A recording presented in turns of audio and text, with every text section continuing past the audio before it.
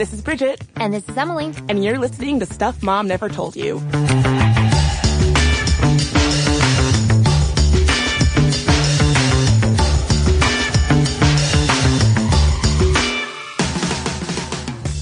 And today, I'm pretty excited to talk through one of my favorite topics, reality TV.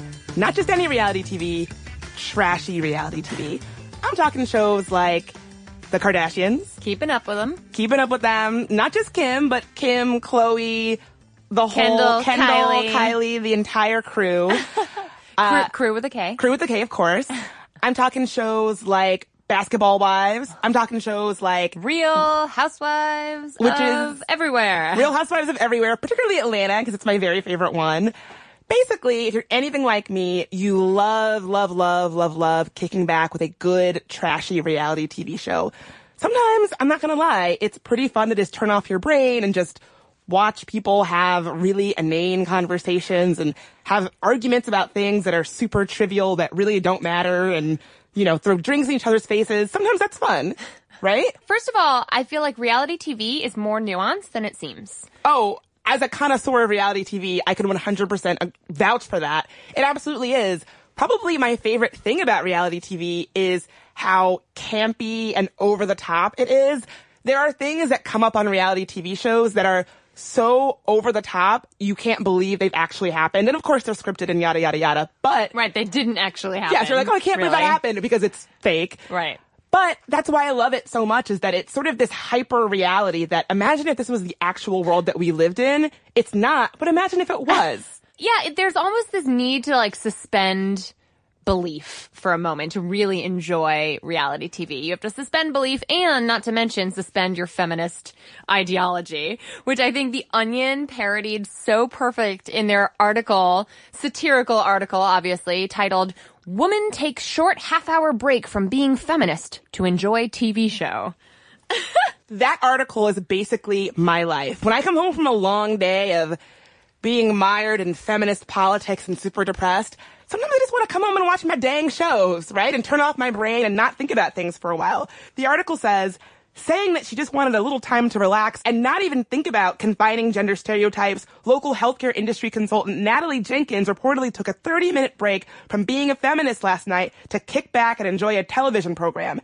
Jenkins told reporters that after a long and tiring day at the office, all she wanted to do was return home, sit down on her couch, and turn on an episode of TLC's reality show, Say Yes to the Dress, and treat herself to a brief half hour where she could look past all the various and near constant ways popular culture undermines the progress of women. There's a quote from said woman in this article saying, "Between 9 and 9:30, I'm not even going to take notice of all the two-dimensional portrayals of women as fashion and shopping-obsessed prima donnas. That part of my brain will just be switched off." Here, Natalie. I am right there with you. And it's funny, but it's also true, and fictional Natalie and I are not alone. Women watch more reality TV than men. According to Civic Science, a market research firm, women are 10% more likely than men to be what they call super fans of reality TV. That's people who watch more than 5 hours a week. Would you say that you're a super fan? I'm a super fan. If you looked at my DVR is all Judge Judy, Law and Order Criminal Intent. Well, that's not reality TV. I mean, it's inspired by real events. Yeah. I love me some Law and Order. Oh, my dream of dreams is to host a podcast spinoff that's just Law and Order focused. Yes, you need to pitch that right away. I love that. Networks, call me. No, it's real. I mean, you're a Kim Kardashian selfie book owning reality TV fan, are you not? Can I say, people gave Kim Kardashian a lot of crap about that selfie book. If her name were Andy Warhol, it would be on the top 10 best art book lists of the year it came out. I agree. I think for me, I'm not a reality TV super fan, but I am a Kardashian super fan. So we really should devote an entire episode to them on another day. But I think the Kardashians have shown how much reality TV can be a platform for your business that is your whole life. And they've turned their lives into business machines, into money-making machines. Definitely. So I mentioned earlier in the show that I'm obsessed with the show Real Housewives of Atlanta. Nene Leakes is someone who I quote often, I guess. Great. She's great. Fun fact, her picture is hanging in the African American Cultural Museum here in D.C. If you go to that museum, they have a wall dedicated to Black gestures, and her iconic point is in the museum as an iconic Black gesture. Yeah. So fun fact. She's the most gifable person. Nene Leakes, or GIF, pardon me. She's a very highly referenced GIF on Jiffy or Giphy. She is.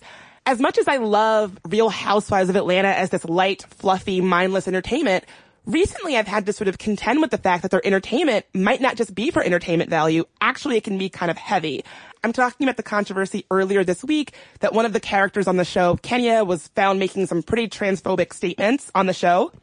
And even before that, Kenya had a situation on the show where she was actually the victim of intimate partner abuse.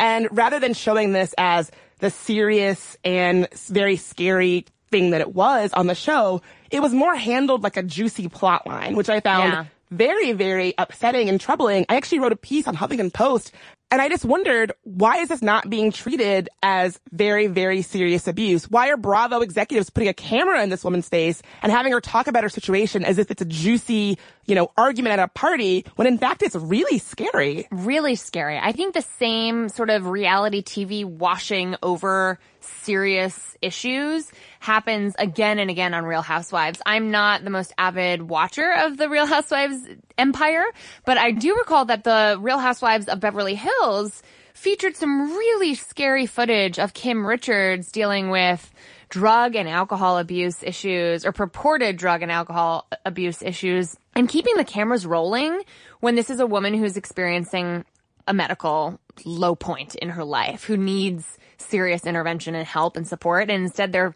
making money off of her spectacle, which I just thought was really not okay. Exactly. And even furthermore, when Russell Armstrong killed himself, he was a husband of one of the characters on our Real Housewives franchise. It was later revealed that he was abusive toward his wife.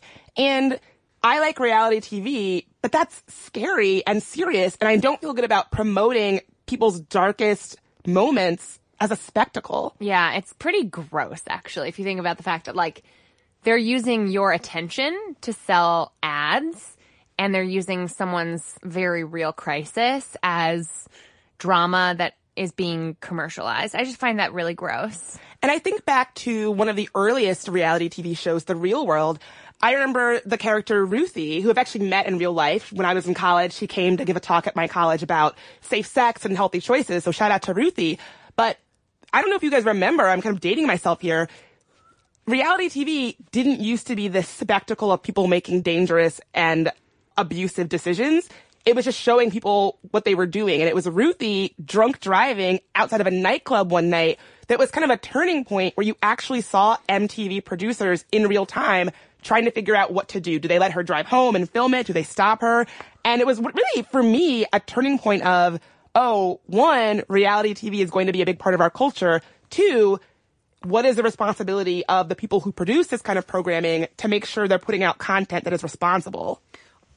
Or just to make sure that the people who are in front of the camera are safe, plain and simple. And when abuse and sort of spectacle is made the norm, then we end up with reality TV that's not just harmful for the people on it, but it's harmful for the people viewing it. It normalizes behavior that should not be normalized. Absolutely. So even though I'm someone who is a huge advocate for coming home after a hard day, putting your feet up and just watching 4 hours of Jersey Shore, you have to ask yourself, am I actually contributing to something negative and harmful? Can you really just turn off your brain and consume this entertainment mindlessly? Or is something else going on?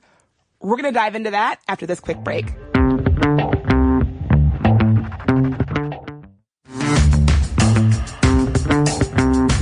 And we're back. I was just admitting some of my favorite guilty pleasure TV and thinking about whether it is a guilty pleasure, if I should feel guilty about it, or if I'm contributing to something a little more harmful than I might realize. So one thing that we talked about is the people in front of the camera, whether or not they're being treated in a way that is safe and healthy. But it's always important to think about those who are in front of the TV consuming this programming as well. It probably isn't a surprise to y'all. Reality programming isn't really that helpful when it comes to young girls. It's not good for young girls. It's probably not good for all of us, but there's been a lot of research done by the Girl Scouts Institute on the rise of reality TV and how it has some troubling consequences for young girls consuming it. 47% of girls and young women say that they're regular viewers. That's a lot. That's almost 50% of the population, with 30% saying that they sometimes watch. So that's almost 80% of girls and young women saying that they sometimes or regularly view reality TV. 86% of girls believe these shows, quote, often pit girls against each other to make the shows more exciting.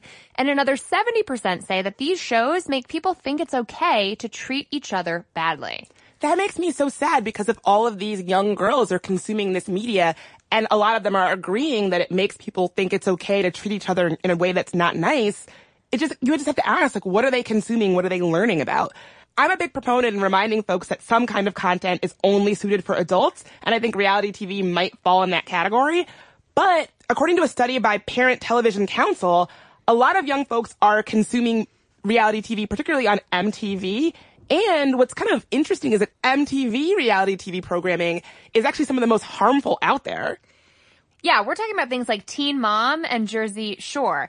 And I'm surprised to hear that Teen Mom falls into that category of being sort of slammed as being bad for children and especially young girls watching it. A study actually released by the National Bureau of Economic Research says that 16 and pregnant ultimately led to a 5.7% reduction in teen births in the 18 months after its premiere on TV. That actually postulates that this show alone accounts for a third of the overall decline in teen births in the United States during that period. Wow, that's really something.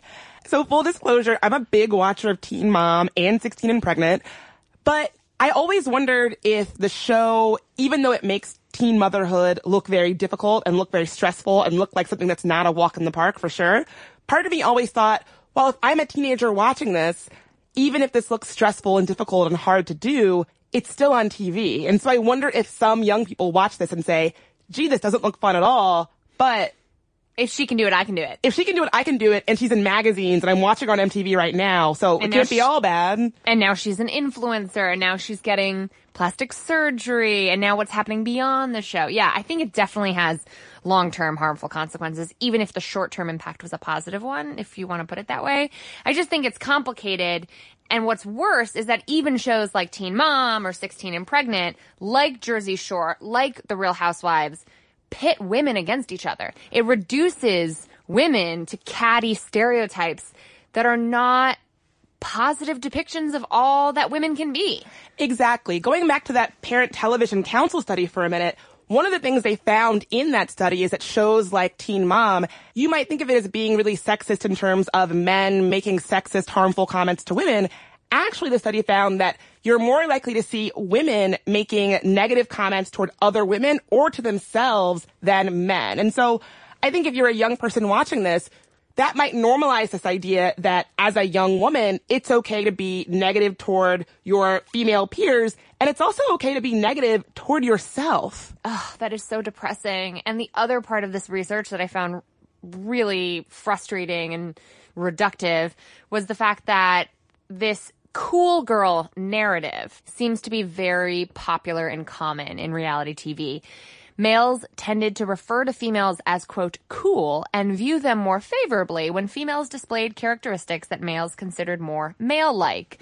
Basically, not caring about having an emotional connection with the people that you're sleeping with and not viewing sex as an indication of a greater commitment, not requiring romance prior to intercourse, not being jealous when the males were sexual with other females, that cool girl who's emotionally detached. That sort of trope plays out over and over again. And what is that teaching girls watching? What is that teaching girls watching, like, about how they should respect themselves or what they should emotionally require for partners and equally respectful relationships that they choose to enter into? Yeah, there's nothing wrong if you're an adult woman who is getting into consensual sexual relationships and you don't feel very emotionally attached. But I don't think that we should be telling young teenage girls that that is the way for boys to think that you're cool if you're this kind of person. girls should be figuring out what kind of person they want to be and what kind of sexual relationships feel right and healthy and respectful for them. If they're getting this message that the only kinds of sexual relationships you can have and still be considered, quote, cool are ones that are detached and icy and all of that, I don't think that's good. No, it's not. And not to mention, reality TV shows like The Real Housewives tend to portray women not as nuanced characters with full careers and lives and interests, but instead they really reduce women to these oversimplified stereotypes that aren't just based on gender, but race too. Exactly, Emily. And we're going to hear more on that topic and how reality TV shows can really treat women of color in some nasty, toxic ways, and hear from a guest who pretty much wrote the book on how that happens after a quick break.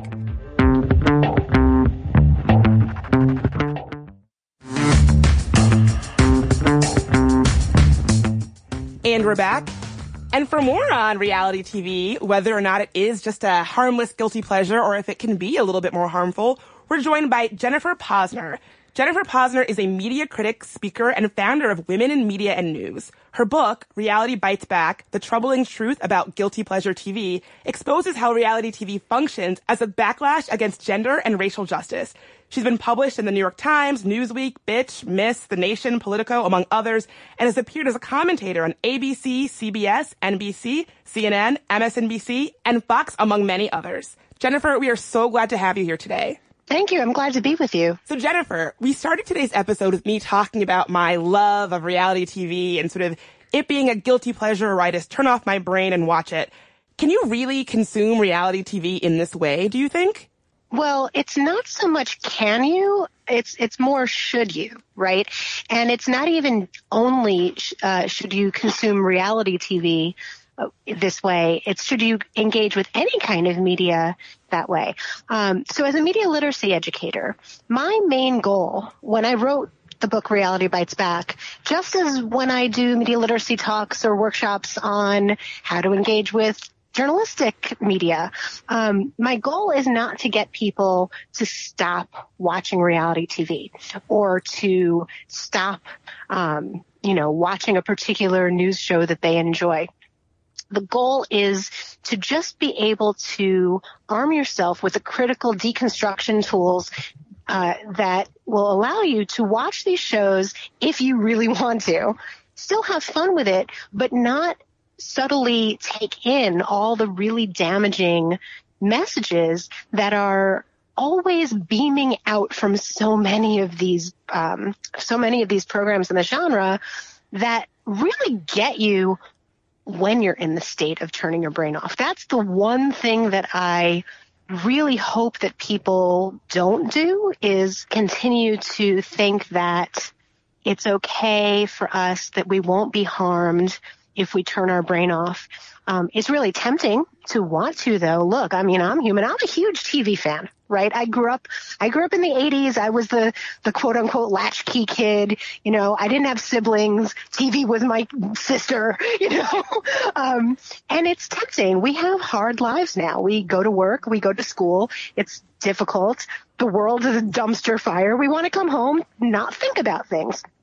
But when we don't think, when we are in a passive state, that is when advertisers and that is when media producers have us at our most intellectually and emotionally vulnerable. That's when the deep-seated messages around gender, around race, around class, around sexuality can sort of subtly sink in ways that can do us damage. It sounds like you're advocating for conscious consumption of really trashy TV. Is that right? Well, like if you're going, like almost if you're going to go there, if you're going to consume it actively with a critical eye, right? I mean, what are those harmful messages that you see over and over again in this genre, and specifically messages that are harmful for women and girls and women of color? Well, it's so incredibly dense. The amount of misogyny and racism in reality TV has been it's almost incalculable. Although I did my best to document 10 years of it, the first 10 years on network and cable TV, the first 10 years on network TV and the sort of proliferation of it on cable from 2000 to 2010. And I can tell you that there are a number of incredibly damaging tropes, including the idea that women in general are catty, bitchy, not to be trusted, especially not by other women, that women are stupid, ditzy, bimbos, intellectually inferior to men, that they can't get ahead unless they trade on their sexuality, that women are sort of overly emotional and oversensitive to things that are so not a big deal, like violence against women. Yeah. And that women are incompetent also. They're incompetent at work, but they're also incompetent at home. They're bad moms, they're bad wives, they're bad girlfriends. It's very rare that women are portrayed in reality TV as doing anything right. And there's also, of course, the notion that women are shallow, greedy gold diggers, that women are mercenary and only interested in love for what it can give them financially. And finally, that women are, in general, in particular single women are, in general, they're pathetic, desperate, man-hungry losers who can never possibly live full, happy, or successful lives without husbands. And I should say, they don't have to even be good husbands. They can be sort of chauvinistic and disrespectful and not loyal cheaters and even abusive to them. But if they're husbands, then maybe those women can live, acceptable lives. But otherwise, they're going to be losers forever. And those tropes that I mentioned apply to all women in reality TV across the board and I'm not just talking about dating shows. I'm talking about dating shows, makeover shows, lifestyle shows, even some of the talent competition shows, the how to change your house and, flip it shows, the decor shows, cooking shows. I've seen these tropes across the genre. Let's talk in another question about The Apprentice and business shows. But even as all women are represented in those kinds of ways, women of color face even more extreme stereotyping and discrimination and bias in reality TV. So in addition to the stupidity and the losers and the gold diggers and et cetera, you have the idea that Black women are incurably angry, belligerent, uneducated, ignorant, violent, ready to pop off verbally or physically at the drop of a hat, that hypersexual, of course, very much going between the Mammy and the Jezebel stereotypes from minstrel days. And then when it comes to Latina women, there's been this very consistent stereotype of sort of trope of the spicy, hot Latina, the quote unquote hoochie, the very much focused around sex and sexuality, but in an exploited way, not in a way that assumes that woman has agency. Not in a sex positive way, more in a sexploitative way. And with Asian women, who have appeared very rarely on reality TV, there's a lot more invisibility. But when Asian women have not been completely invisible, they've been portrayed as very much the sort of dragon lady stereotype or the kind of geisha stereotype. It's really base. A lot of the stereotypes about women in general and women of color in particular are incredibly venal, base, regressive ideas about who we are as people. And men too have been portrayed in these negative and limiting ways men are portrayed as basically Mr. Right as long as they have a firm ass and a firm financial portfolio. And the only, like, that's all you need, boys. Make it big on Wall Street and you can do anything. You can grab her by the, oh, wait, I think we've seen what reality TV tells us is Mr. Right, right? In the most grand, world-threatening sense. And in a this is part of why I have not been surprised by Trump, because I monitored the genre for 10 years. I analyzed, I transcribed personally every episode of The Apprentice for like a decade. And none of this was surprising to me because I saw it all on TV. And we all did too, but not in a critical way. And that goes back to why I think it's really important to watch in a critical, active way so that we understand what's coming at us. So Jennifer, in addition to our president, what are some other specific examples that you've seen this play out on TV? Well, let's see. What do we want to talk about first? Let's talk about everybody's one of everybody's favorites, sort of either actual favorites or hate watch favorites, The Bachelor and The Bachelorette. Because one of the reasons I start out with that a lot of the time is because it's one of the very first major reality shows that ever hit network television, and it's the longest running dating franchise on TV. But it's also the franchise that started, or at least revived for contemporary audiences, many of these tropes about women, made many of these stereotypes about women and about gender roles in general, sort of de rigueur across the board in the burgeoning reality TV genre that it was at the birth of. And so you look at the way that The Bachelor was set up in the beginning as a cattle call, basically, to portray women as having so little self-respect and so few prospects in life that they would subject themselves to live in a house with zero access to outside information or phone calls to their kids or their friends or newspapers or magazines or internet, just so that some dude they've never met before who they don't know from Adam, who could be anyone. He could be a rapist. He could be a loser. Who knows? But ABC says he's great and, oh, he has a great ass. So let's marry him, ladies. Otherwise we'll die alone. The phrase die alone was a constant since the beginning of that franchise.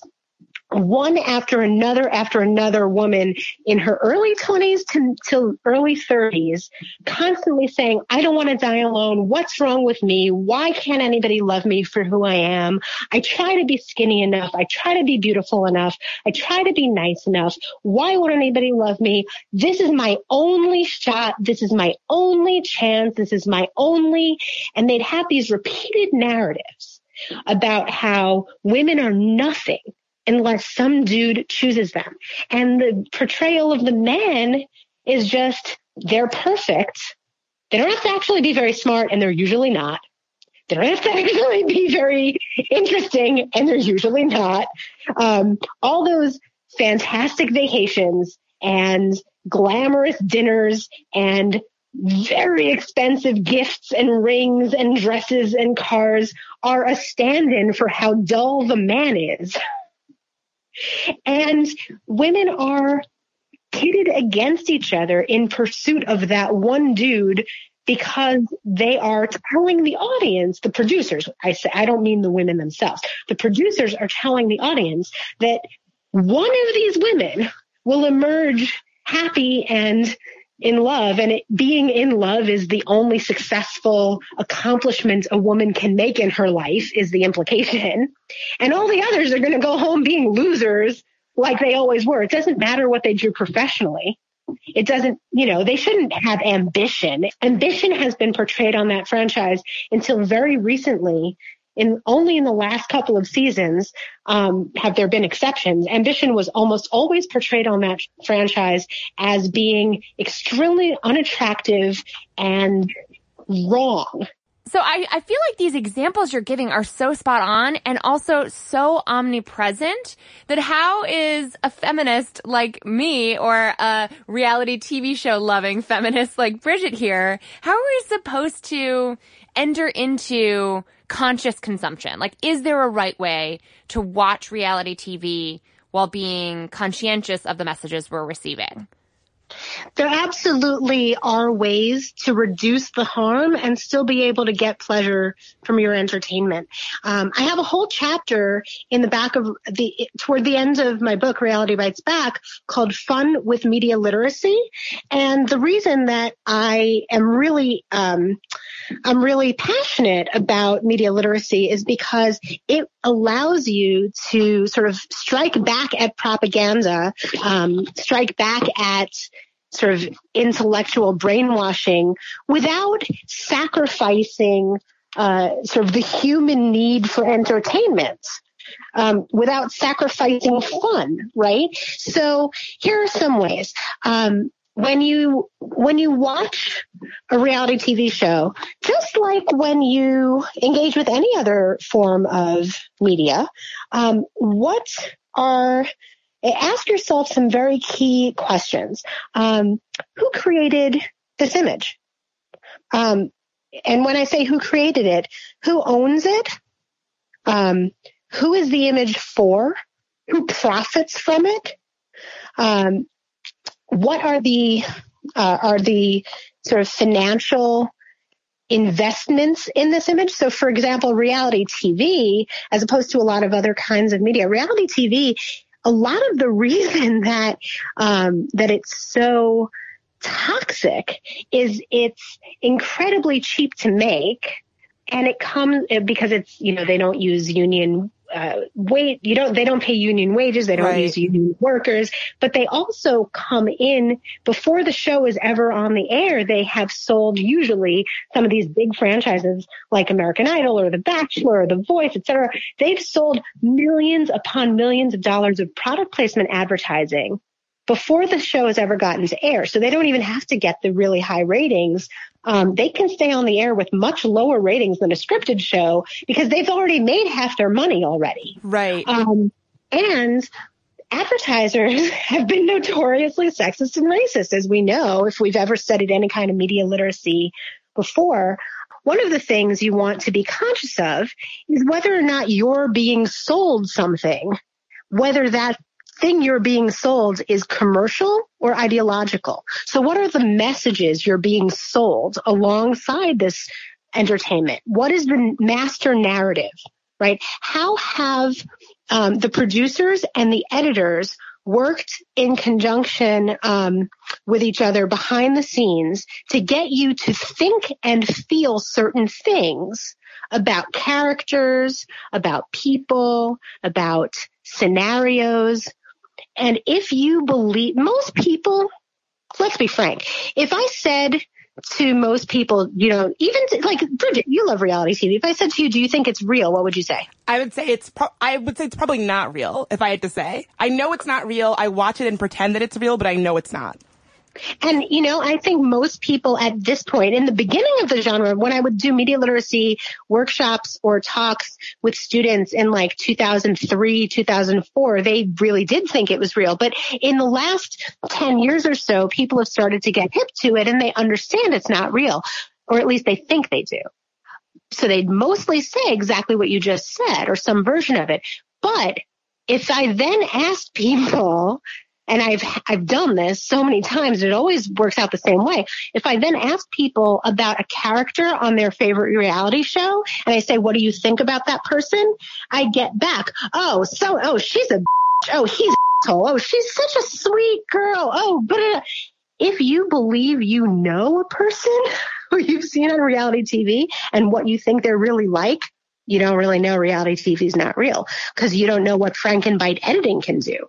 Frankenbite editing is the lifeblood of a genre, and what it does is it can take little bits and pieces of conversations that people have had with entirely different people on entirely different days about entirely different subjects, splice them together and make it seem like somebody who was talking about their puppy is actually in love with The Bachelor, or somebody who was crying about their father, getting a phone call that their father's in the hospital, was actually crying on the job, so they're a bad candidate at The Apprentice, or et cetera.